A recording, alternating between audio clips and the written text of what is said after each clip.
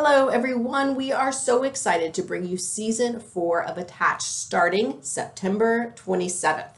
Before we kick off the season officially, here's a special live recording we did this summer in collaboration with the American Association for Marriage and Family Therapy. We really hope you enjoy this special live recording of Attached, and we will be back on the 27th with a brand new episode 1 of season 4. Enjoy! The next time he does what he knows he doesn't think is right, it makes a world of difference. It's like, I don't agree, but I'm going to do what you said because the last time I didn't. And we're still stuck in traffic because we went left the next time anyways. But still, I felt really, really appreciative of the influence that he took, knowing that's not really what he wanted to do. So vindicated. Yeah. You used the word appreciated. You felt vindicated. Vindicated, appreciated all of it. Tomato. Welcome to a special live recording of Attached, a podcast about the loved ones we're attached to and the good, the bad, and the ugly advice about those relationships that maybe we shouldn't be so attached to. We here at Attached want to share ways to enhance your relationships and debunk all of that bad relationship advice using science. I'm Dr. Patricia Robertson out of the University of Tennessee. I'm Dr. Sarah Woods at UT Southwestern Medical Center. And I'm Dr. Sesta Nagash at San Diego State University. We are so excited to be hosting a live recording of Attached with all of our AAMFT friends. Today, Sesson is going to bring us a conversation about the relationships of entertaining power couples on the hit comedy series, Ted Lasso, one of Sarah's very, very favorites, and I must admit mine too.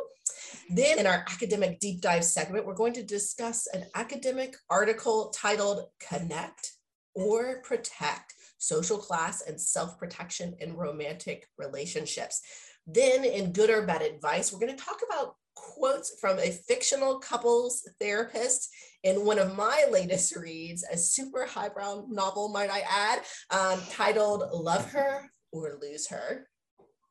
If you have any advice you'd like us to talk about, send it to us. You can email us at attachedpodcast@gmail.com, tweet us, Facebook us, Instagram us, all at attachedpodcast, or go to attachedpodcast.com and send us a message. You can also live stream all of our previous episodes there at attachedpodcast.com.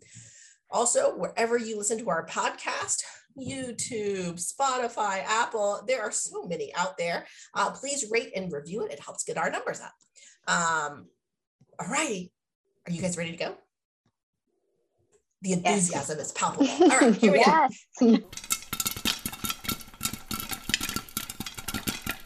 So first up is pop and culture. Sesson, take it away. Yes, thank you. Like Dr. What do you want to be referred to? Who do you want to be referred to? Yeah, Patricia. All right. Like Patricia was referring to, there's a hilarious comedy series, Ted Lasso. And I think it's just wrapped its second season. And it stars Jason Sudeikis. It's an Emmy-winning comedy series, lots of awards, mostly because of the hilarious acting. And it's based on an American football coach hired to coach a British Premier Soccer team, and really doesn't have that background, but goes there anyways and builds community in the most interesting of ways. All the people, when the show starts, have really no interest in being about relationships, connecting, but quickly into the series, you start to see relationships form. And the talent is amazing on the show. And the relationships sort of run the gamut. There's sweetness, there's complications, there's serious relationships on the show. And a lot of them are really just filled with like hilarious, awkward moments. My favorite is Keely and Roy. Roy Kent is played by Brent Goldstein, and he is on the show, a newly retired soccer player and trying to sort of figure out where he wants to land post-career. And he meets another character on the show. Keely Jones is the character played by Keely Hazel, and she is this up-and-coming publicist who works for the Premier Soccer team on this series. So they're not the best of fits in the beginning, for sure. Both really are finding their way, both sort of in their career. She's trying to really establish herself. He's trying to establish himself post soccer career. And they're going through these professional growing moments and happen to find each other in the process. And as they develop more romantic feelings, they also have a bond that they start to build that really takes form in really, I think, interesting ways. And I thought we'd bring it up today because just some of the dynamics that I notice on that show and how I think we might think to interpret it and look at it. So this relationship grows from two people who tolerate each other to two people developing sort of this beautiful dynamic of really encouraging each other, demonstrating a lot of respect, really pushing each other to do a lot of self-exploration and empowering each other, which I think happens in other shows, but there's something about the way they do it on this show that seems to stand out. He's this sort of grumpy, full of curse words, tell it how it is kind of guy. And she's sort of the opposite of that. Really presents as sweet, careful with her words, and really bubbly. But despite these differences, they have an energy on screen that's captivating. And two things stand out in particular for me. One is that they're each other's greatest cheerleader, right? Like I said, they're going through these growing moments in their lives and their careers, and sort of in the process, not really sure where they fit, how you can sense that there's moments where they're not sure if they have sort of the talent and question their own worth and value, and sort of have some confidence sort of related issues that come up. But when they're with each other, you can really see that they really do see the best in each other. And it's great to watch this couple on screen uplift each other and empower each other to explore change and growth and what's scary without necessarily pushing each other too far, sort of forcing sort of the other person into places and spaces that feel really unsafe for them. And the other thing that really stands out about their dynamic is that they really do accept influence from each other, which is what I want to sort of focus on today. Many of you may be familiar with this concept of accepting influence. I originally heard about it when I was reading Gottman's work, but there are others who've talked about it as well in their research, including Peterson, who's written about it a lot with the military community. But the thing I wanted to really focus on is what it really means to accept influence, and how sometimes when you talk about influence, we don't always talk about it in terms of what it offers in terms of benefits to couples.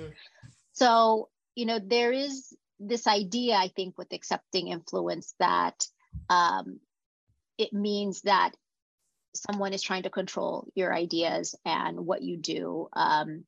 But really, it's not about that as much as it is about collaborating, being open to someone else's ideas.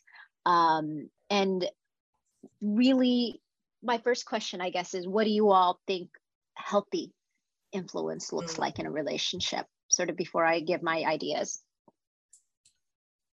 So I always think in terms of what kind of context in the relationship can host healthy influence. And it really is each person feels safe, and that the partner who is trying to influence you, you feel that they have your best interest at heart. Like, you know, and you can feel that they appreciate you, that they know that you are good, right? So, because if my partner thought that negatively about me, had a lot of negative thoughts about me, and then was trying to influence me, that is not something that I would be interested in accepting, right?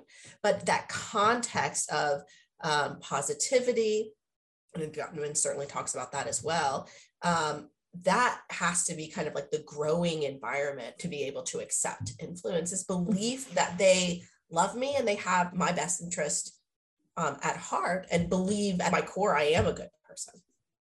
Woods, what were you going to say?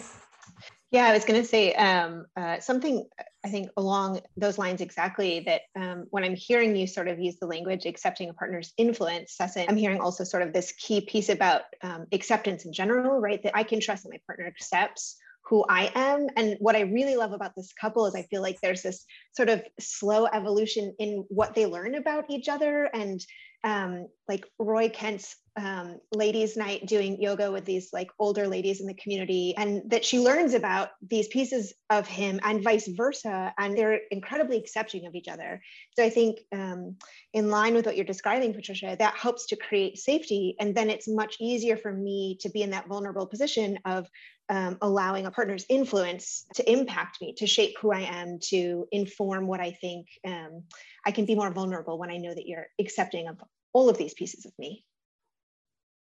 Right. There's something about like, I know you have a real sort of understanding of who I am, and therefore I can be really genuinely open to your ideas and opinions, right? Because they're coming from a place of centering me, right? And centering my needs as opposed to your own. And so I really like that. Yeah. And there's something about, oh, go ahead. No, I was going to say it's a capacity almost with vulnerability we're kind of getting at there too. Yeah, exactly. And there's something about when there's this ability to really feel like a felt sense of like, I think you really understand, even if it's just about this particular issue, right? I really feel like you understand what's important to me, my values sort of around this idea or what I'm exploring, then the openness becomes a lot more easier, right? Yeah. You don't sort of feel really protective of this thing that you have to do or this way you have to do it. And I think about all the moments where we instantly hear somebody's opinion and go, no, that's not for me. And I think about like, really, how much did I feel that those individuals who I immediately dismissed in terms of their ideas really had an understanding of what was important to me, right? So sometimes I feel like it ties back to, do you understand me and my values and beliefs too? And if so, then we sort of get the common goal here for me. And in that case, maybe it's the path in which I'm trying to get there that we don't necessarily, you're trying to influence me on. And I like that openness. It's not easy though, I have to say. And so speaking of not easy, I'm really curious, what are the barriers you think exist to really being able to do this? Because there clearly are. A lot more people would be doing it if there weren't. It's a really good point. A lot more people, we'd all be like perfectly open and honest and vulnerable if it was super easy to do, of course. Woods, what are your initial thoughts? Yeah, I mean, I'm thinking about relationship history, sort of specific to this couple. Keely has sort of her own relationship history that's sort of informs how she and Roy are together, because he's very aware of some of this relationship history of hers. And I think it looks a little bit less tricky for her as this like fabulous character on TV. But when we have experiences, I think, where partners are maybe not respecting of our boundaries or not sort of understanding our value systems and what's important to us, that can easily sort of trickle into the next relationship we form and the next relationship we form, right? That I think, especially in the context of Roy and Keely, that's what comes up for me first, that can really be a barrier to feeling safe in the next relationship. Yeah, and kind of piggybacking off of that, former relationships, but that of course includes family of origin as well. The examples that we've seen in family of origin of how that vulnerability looks and how it is either treated or mistreated as we grew up, but also thinking about the media and how vulnerability in relationships looks like in the media. Roy Kent and Keely are kind of the exception to the rule of how we see a lot of conflict and influence in romantic relations in particular play out in the media, not just scripted television like this is, but also reality television as well. So those are kind of messages that we're constantly being fed as to what that looks like, which doesn't necessarily always enter our brain as reality, but it is an example and it informs kind of us. So all of those kind of messages from family of origin, from the media, all of those things that we see also, I think to a certain extent, inform and model for us what this looks like. So I think those potentially poor models of how to do this could also be a barrier for enacting this. Yeah, I agree. And there's something about, I think, how we talk about influence too, where it's more and more, especially as a woman, I feel like there's this idea that I have to empower myself, that the decisions that I come up with, the ideas that I have to come from me, right? And sometimes this idea that I can turn to my partner and accept their ideas and be open to their perspectives, that's not empowering, right? Because it's not self-driven. It's not something that I'm necessarily adopting or considering on my own.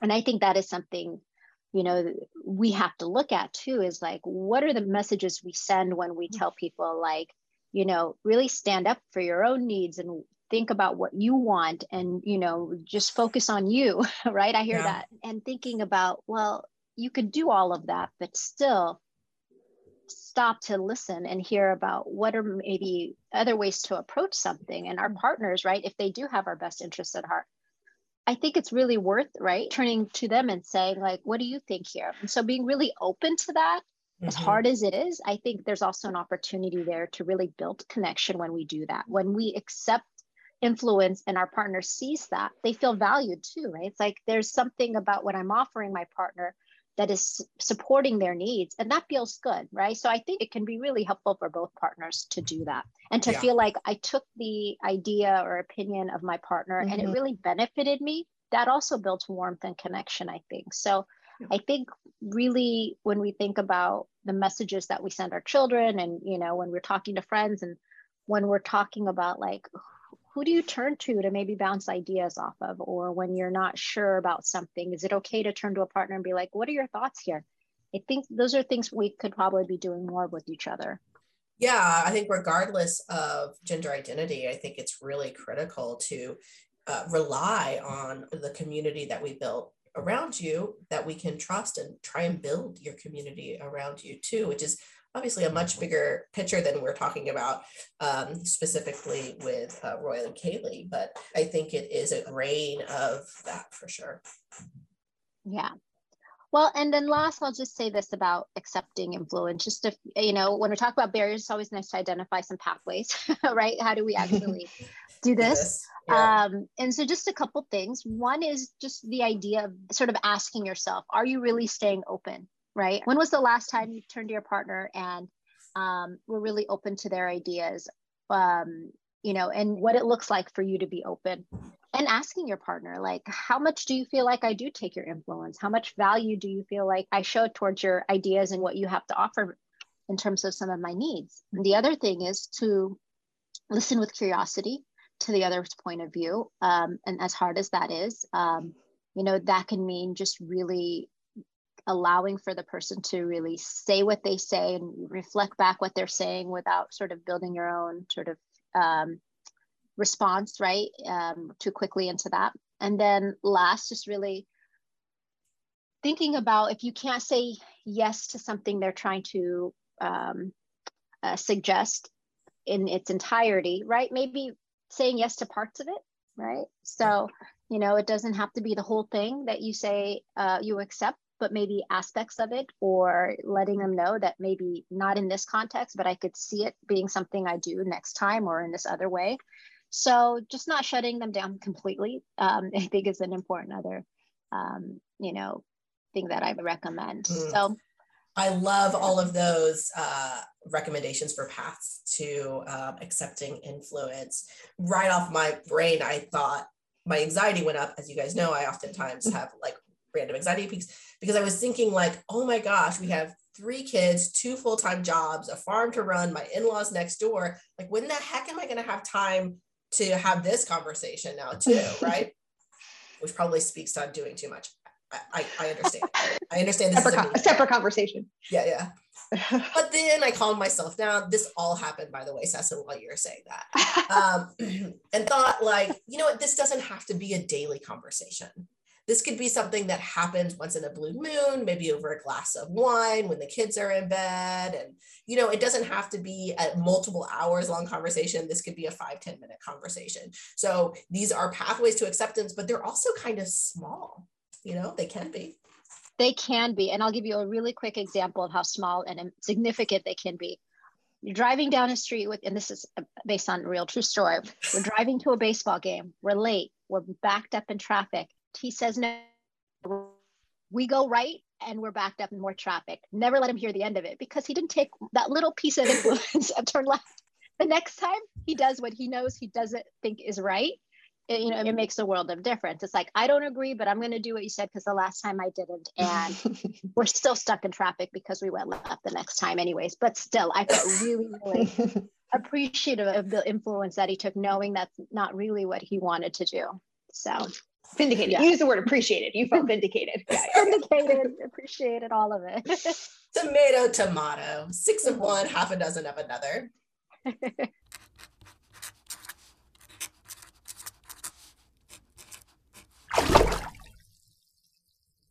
Now we're going to move on to our academic deep dive segment and discuss a new article titled Connected or Protected: Social Class and Self-Protection in Romantic Relationships, written by Drs. Lydia Emery and Eli Finkel at Northwestern University, and recently published in the Journal of Personality and Social Psychology. We've talked many times before on Attached about how our context can uniquely impact our experiences in relationships, from work-related stress to family of origin. We actually just talked about that a little bit, to life stage. Economic inequality and socioeconomic status may be another powerful predictor of romantic relationship experiences. Social class is increasingly divided in the United States and affects what resources we have access to, how happy people are, and how long they live, actually. So why not our closest relationships? Indeed, lower SES individuals are less likely to get married than their higher SES peers. And when they do marry, research suggests that they describe their marriages on average as less satisfying, more conflictual, and they're actually more likely to end in divorce. But as these researchers highlight, there is no social class differences in what people want from their relationships. SES does not determine our drive to be close, connected, and understood by our loved ones. One way to potentially explain the greater relationship challenges that lower SES couples experience may be to explore how their actual lived experience of lower SES status, which may include lack of certainty, lack of safety, and possibly risk of being taken advantage of, may impact our sense of self. Lower SES contexts are marked by job insecurity, housing instability, food insecurity, and insufficient access to healthcare, if not quality healthcare if they can get it. All of which in the US can quickly become a downward spiral of poverty. The author suggests that these, quote, precarious environments may contribute to potential dual effect of where lower SES individuals might be more connected to other people and responsive to others' needs, while also feeling the need to protect themselves. In other words, the risky experience that comes with economic inequalities could contribute to people weighing how they will seek connection while risking being hurt or exploited versus looking out for themselves but risk being disconnected. If people living in lower SES environments need to prioritize keeping themselves safe, these authors ask, does that self-protection against vulnerability undermine the couple relationships? Sarah, protect me from letting my imagination just spiral out. I think I'm currently writing 10 papers just based on that, and connect me to what these researchers found. Amazing. Yeah, so just as you suggested, Patricia, they are specifically looking at whether individuals in lower SES contexts will self-protect more than people living in higher SES contexts, and whether this is associated with lower relationship satisfaction, especially when they're feeling vulnerable. So they did this in 3 studies, of course, because no paper is ever just one study anymore. So they, I think my anxiety just went up again. I'm so sorry. What I think is important is they operationalize SES as not having a college degree versus having a 4-year degree or more. They do circle back and test this again with income, but I think important caveat about that is often used as a proxy for socioeconomic status, but probably not the sole piece of information we need, right? They do point out that a lack of college degree is tied to unemployment, poverty, job insecurity, et cetera. But so in the first study, what they did, they were specifically looking at in terms of self-protection, what happens when people try to gauge how committed their partner is to the relationship, which can be a potentially risky judgment because you're not exactly necessarily sure, right? You're sort of you can report on your own level of commitment, but then you're having to also report on what you think your partner's level of commitment is, which could be sort of judgy, right? Sort of tricky, rather. So they did this looking at 7 waves of data across 2 years in a dyadic study of 120 married couples in the Chicago area. And what they found was that social class did predict bias in how people estimated their partner's commitment.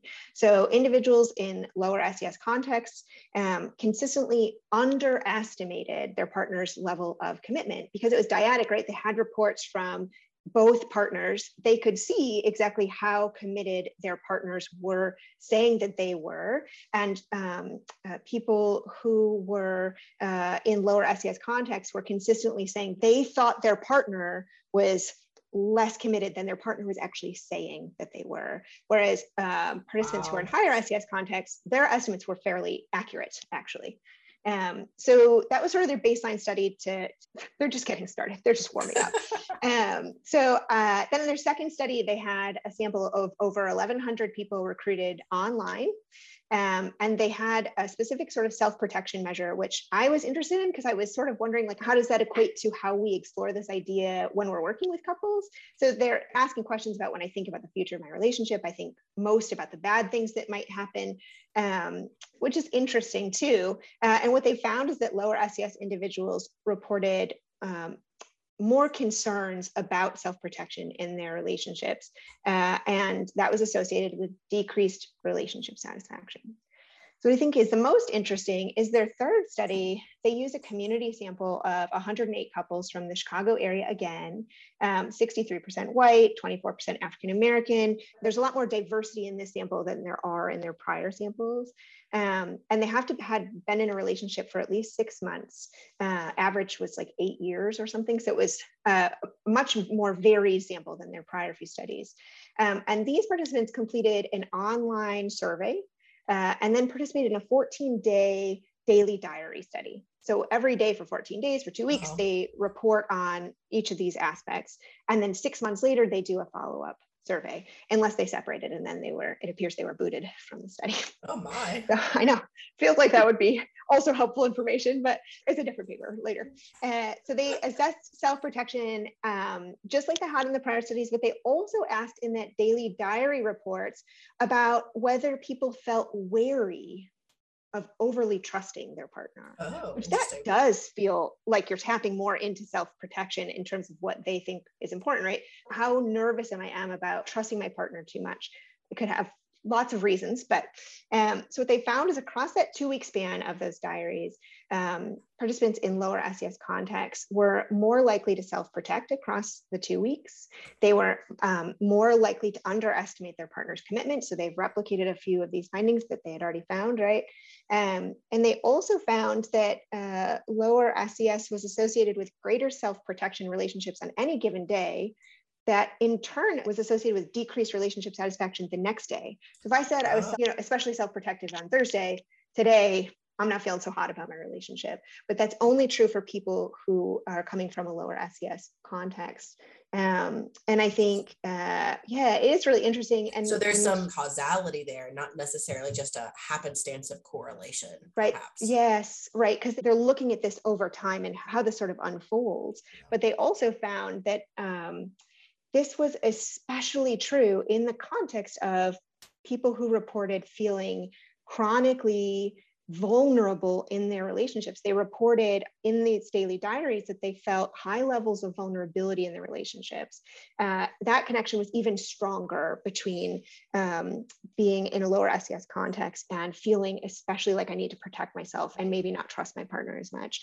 And that was associated with lower relationship satisfaction 6 months later. So it wasn't just the next day, right? Where I'm like, maybe it's especially raw.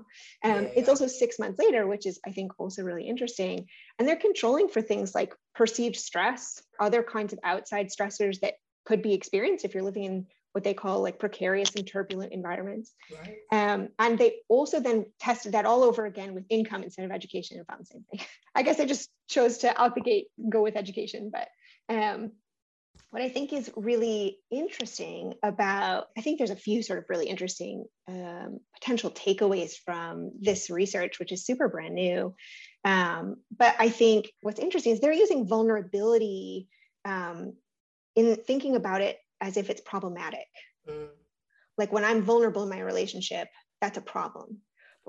I think a lot of couples therapists use vulnerability as like, this is what we're trying to achieve, right? Like we are inviting people to become more vulnerable with each other. And we just talked about how we like that in Roy and Keely's relationship. We like their vulnerability. 100%. So, yeah. They're so beautifully, wonderfully vulnerable together. And these authors are like, there's a risk.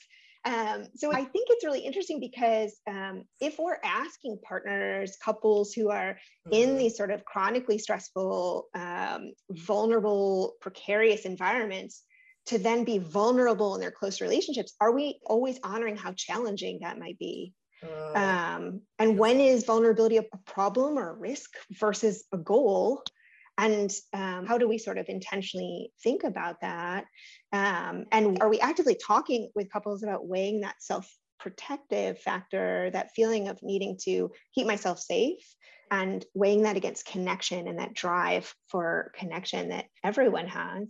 I think what's really important is, and the authors do a really lovely job of pointing to this, that the self-protection piece is adaptive, right? That this is vigilance that occurs for a reason. If they are at higher risk of all of the things that you described in terms of economic instability and these sort of really powerfully growing economic divides in social class and economic inequality, and then we're asking them to come into their couple relationships, it makes sense that some of that vigilance occurs in that context too, right? So how do we differentiate between vigilance in the outside world and vigilance in the relationships, and that double-edged sword of what could be resilience in other spaces, right? And potentially a barrier to connection for couples. So those are the pieces that came up for me, especially. Really very interesting paper. Phenomenal. And I also love those conclusions. You kind of have me flabbergasted. It's just so because of your brilliance. I'm flabbergasted because of your brilliance, Wow. Sarah. I didn't write this paper. I'm just sharing it with you.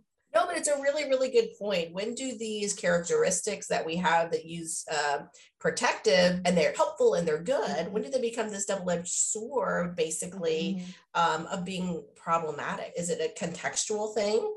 But when the contexts are happening simultaneously, a couple within a lower socioeconomic environment, that it's not necessarily a flexibility that we learn about families adapting between different situations. It's the same, right? It's like one consumed in the other. It's a little bit different way to think about flexibility than what we typically do with changing environments.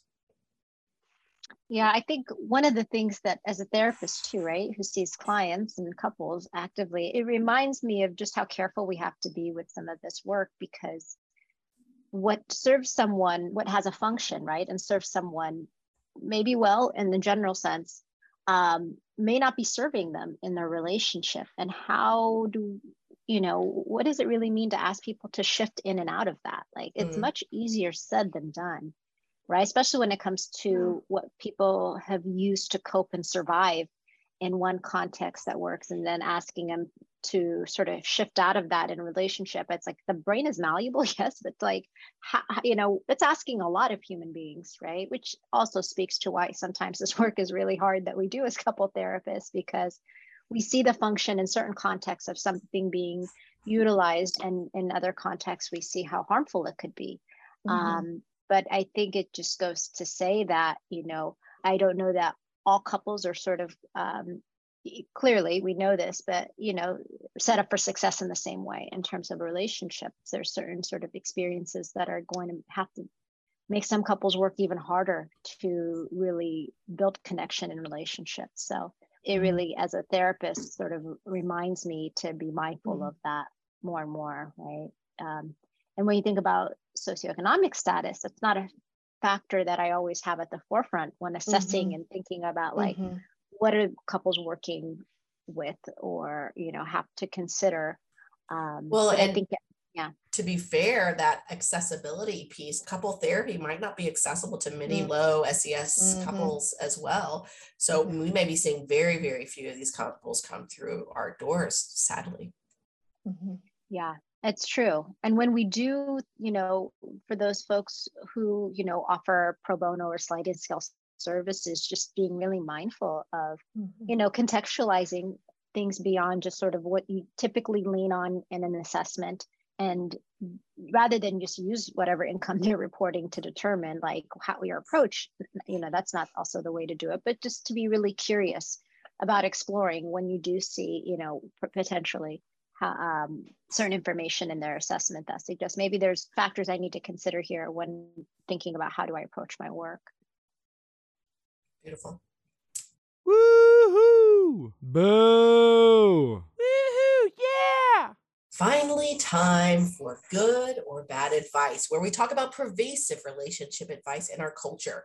We hear relationship advice from parents, family, and friends. We see advice about how to be in relationships from movies and TV shows, and we read endless advice spewed at us on social media, blogs, and all those numerous top 10 lists that are all over the World Wide Webs. But this is going to come as a shock. A lot of it just actually isn't good for our relationships. Probably not as much of a shock as I thought. Anyway, this is the part of the show where we use science, mind you, to decide if the advice is good or bad. Today, I'm going to present you with several quotes, excerpts from a book called Love Her or Leave Her by Tessa Bailey. It's part of a trilogy. Here is the image. Love Her, you can't see it really well. Love Her or Leave Her by Tessa Bailey. I 100% enjoyed the heck out of this book. So I am in no way want you to think that reading these quotes diminish my adoration for this book and for this author and for this series. I love it and I would read it again.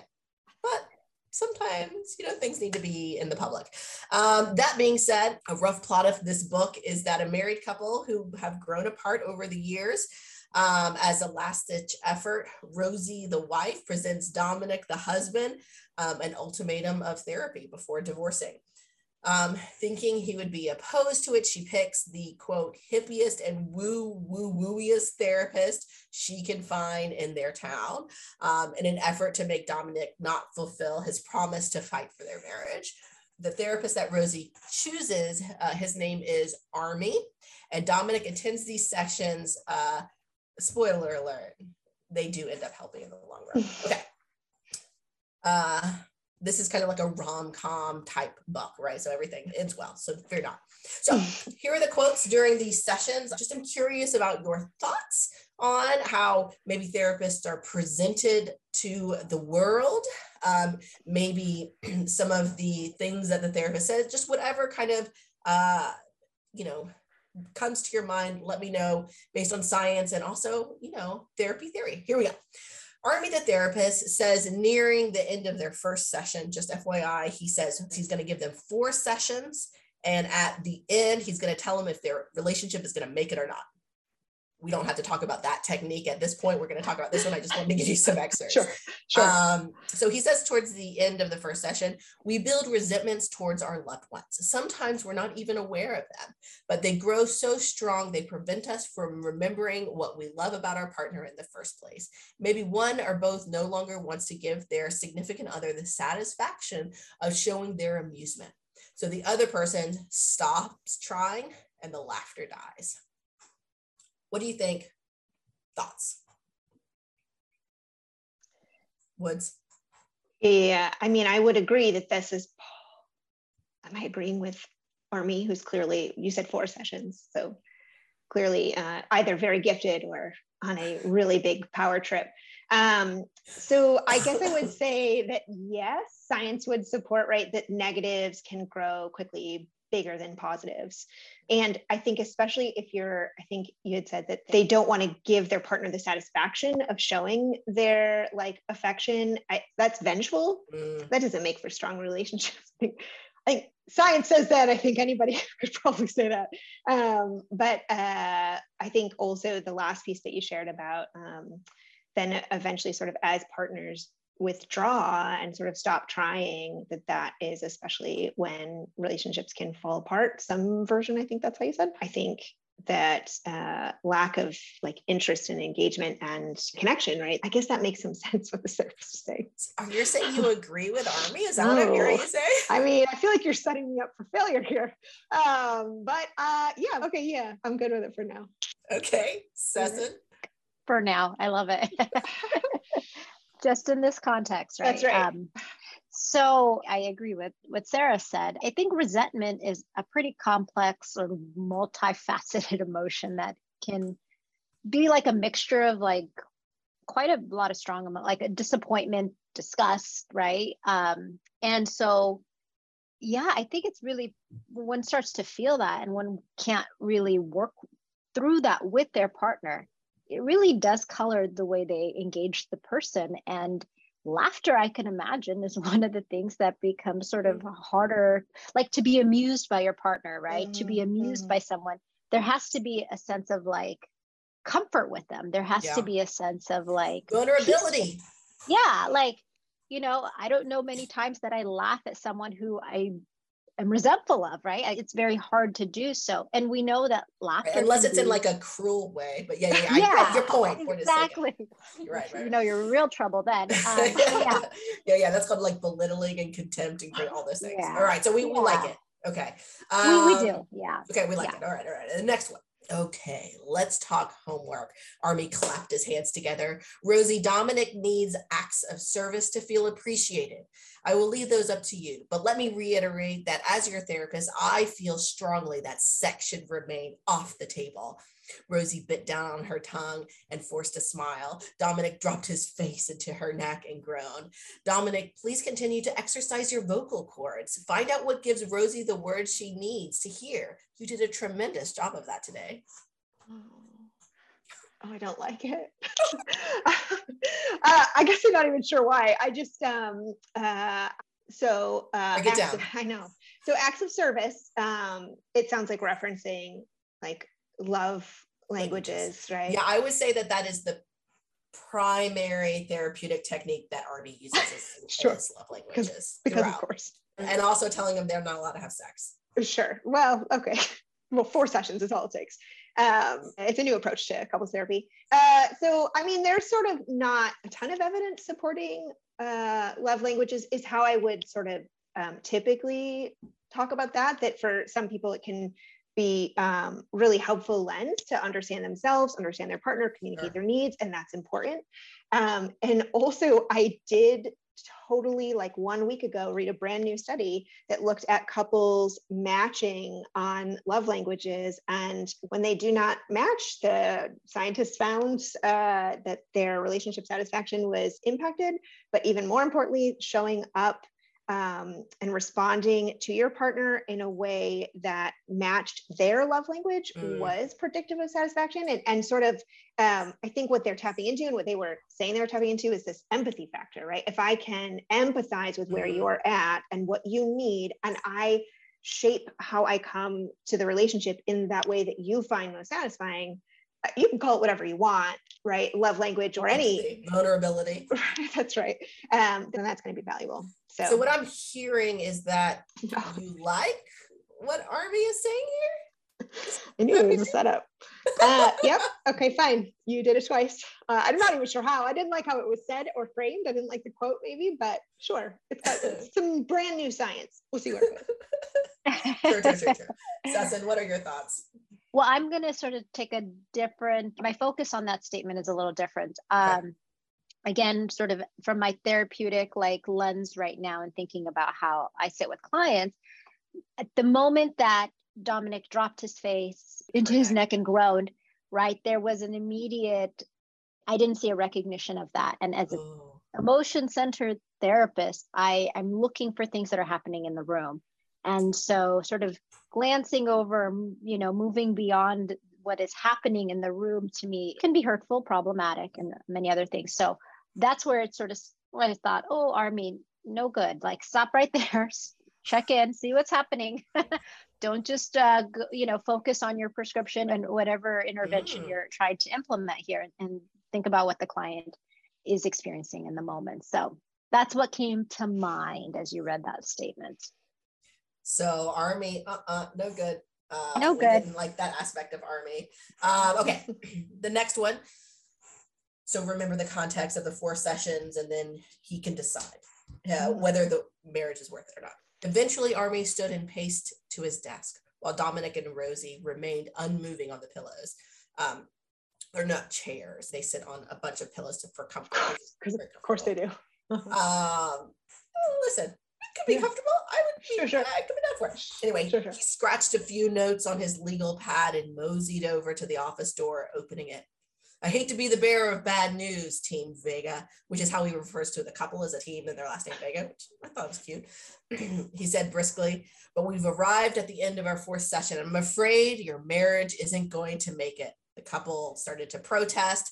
Like I said, I've been doing this last chance couples counseling for 30 years, and I get a pretty accurate read by the 4th and final session. He drummed his fingers on the door. We gave it the good old college try, folks, but a resolution is simply not in the cards. Okay, so clearly, like I'm now on the record, I'm not personally into whatever intervention he's attempting here. I mean, I guess he held, actually, I was just about to defend him and that's not right either. I was gonna say, technically that's what they consented for. He proclaimed his decision at the end of 4 sessions. But it feels like you're sort of describing some like attempt at a strategic intervention here. Yeah. Right, that like, and also I sort of really worry if this is a couple that's come to therapy as part of an ultimatum, they're potentially at high risk of separating anyway. So probably I want to be really careful about not contributing to that. And I probably don't need to pull any tricks if what I'm trying to do is sort of convey that I believe in the strength of their relationship, is how I would clearly respond to Army now. You told him. That's right. I agree. I think initially it was like a very concerned, visceral, like, no, don't say something like that. But then I thought, well, perhaps our Army here is being strategic. She went the other way.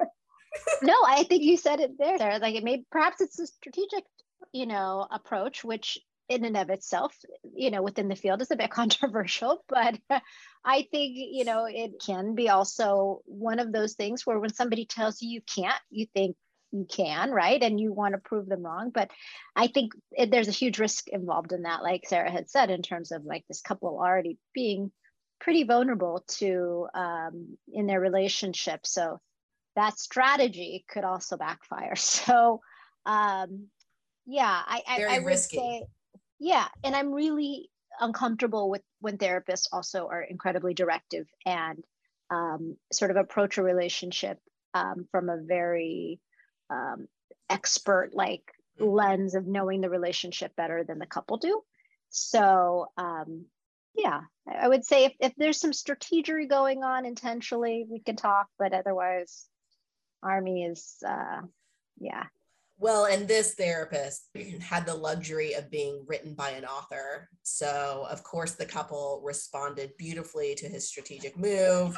They ended up together happily ever after. So I don't think we all have the luxury of being written by author of rom-coms. Just as a caveat. Thanks for listening to Attached. Remember, call us, email us, or get at us on all of those social medias. Start following us on your favorite podcast app about any relationship advice you've received and you're wondering whether to follow or pass on. We cannot wait to talk about it. Thank you all so much. All right. Thank you so much. That was wonderful. I really enjoyed listening to that. And I think this was a good opportunity for our network.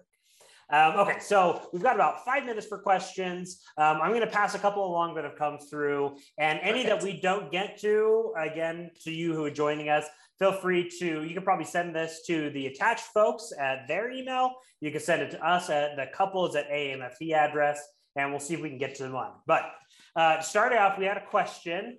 When there is a lack of self-awareness regarding resentment, how can you call it out and bring it to the surface to manage the issue? I'll leave that to the LMFTs. I could speak to that first.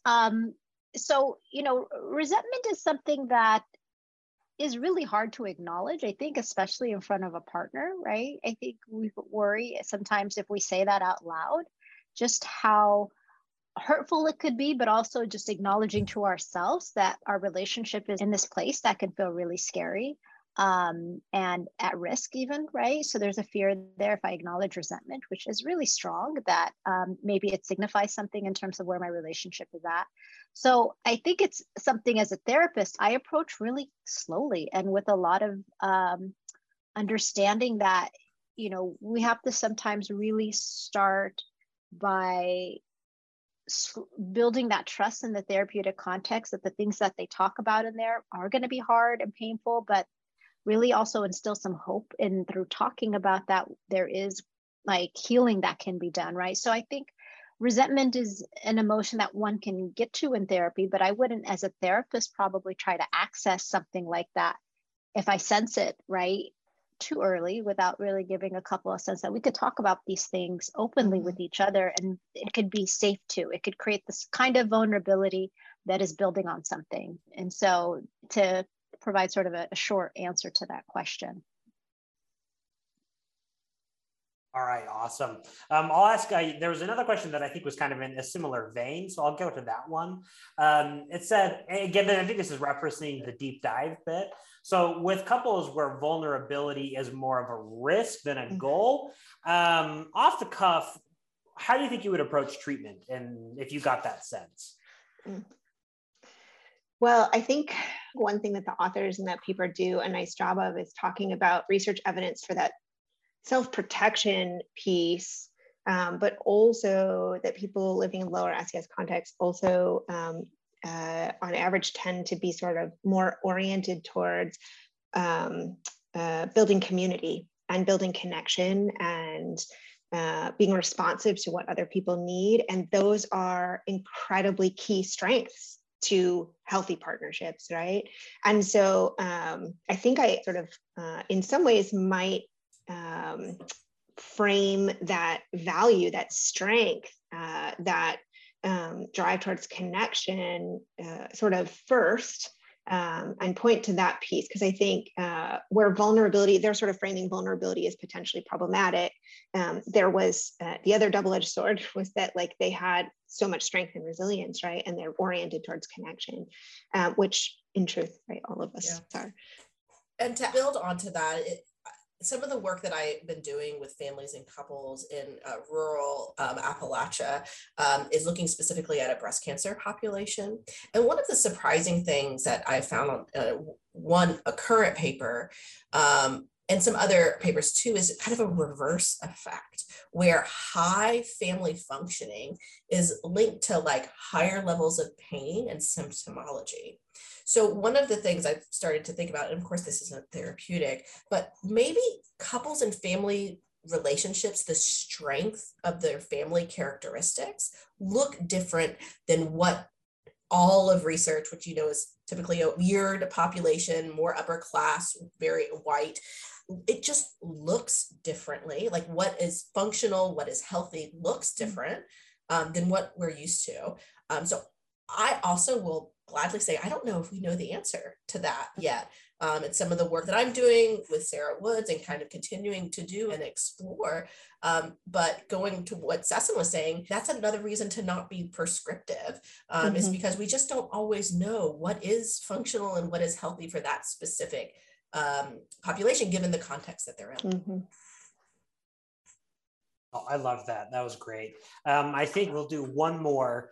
I'll ask you to weigh in on something that I've seen in a lot of shows. So, there's this moment where there's like, I call it a mic drop moment when I'm watching with my partner, where somebody will have had like all these thoughts and all these feelings built up for a long time.